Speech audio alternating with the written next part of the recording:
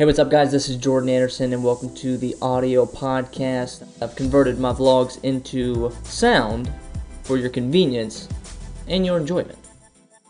So I understand you're trying to get more clients. Right. Walk me through what you've done so far, what you think you should be doing now. So pretty much I'm trying to contact like everyone I can, like on the social media, whether it's like Instagram or Facebook or even like groups inside Facebook. I'm just pretty much servicing my products to these people, like trying to push everything I can out.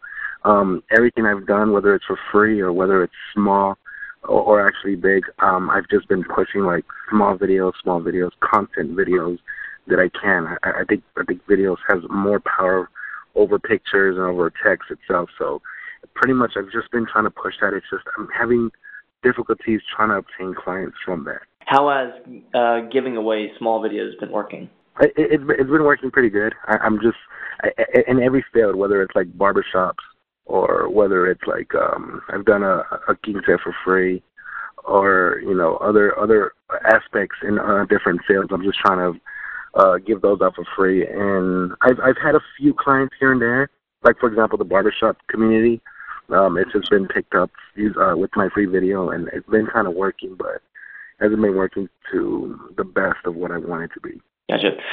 So I think my gut would be to go, if I was starting from scratch, I would start with the free videos and start really just building relationships with these people, because they may not be the direct target of who you're trying to sell to.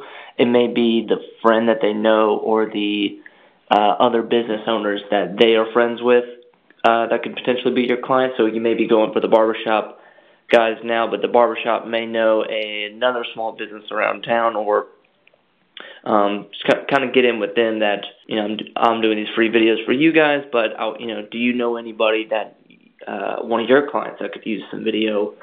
The next thing I would consider doing is making sure your social media channels, your website profile, all of that's visible, all of that's present. You need your work out there. You need people seeing your work. You need people talking about your work. You put your videos up on YouTube, put your videos up on Facebook, Vimeo, whatever you can do to get in that, kind of Google search algorithm. And then if you have money to spend, and it doesn't have to be much, it can be $1 a day, $5 a day, $10 a day, but you can spend it on Facebook ads and Instagram ads and start to target the kind of customers and clients that you want to attract, or go indirect and start targeting the influencers of the people that you're trying to connect with. So what I mean by that is you're trying to get, say, trying to think of an example, just like you're trying to get a gym owner. That's right. Yeah, we'll go with, you're trying to get a gym owner and trying to do like a gym demo video for them. Start to hit up their interns, start to hit up some of their employees, start to find on Instagram or Facebook ways to target the employees, so the employees then show the boss your videos, and then that gets the conversation started, and then start your whole sales process. I see. Yeah, that's pretty good advice. And I have another question. Like, okay, if you're trying to target like different states, I don't know if you have like any experience in that. Have you? So, for example, I live in Texas, but like I'm trying to obtain clients from like LA or New York or somewhere else outside of my realm. Do you have any advice on that?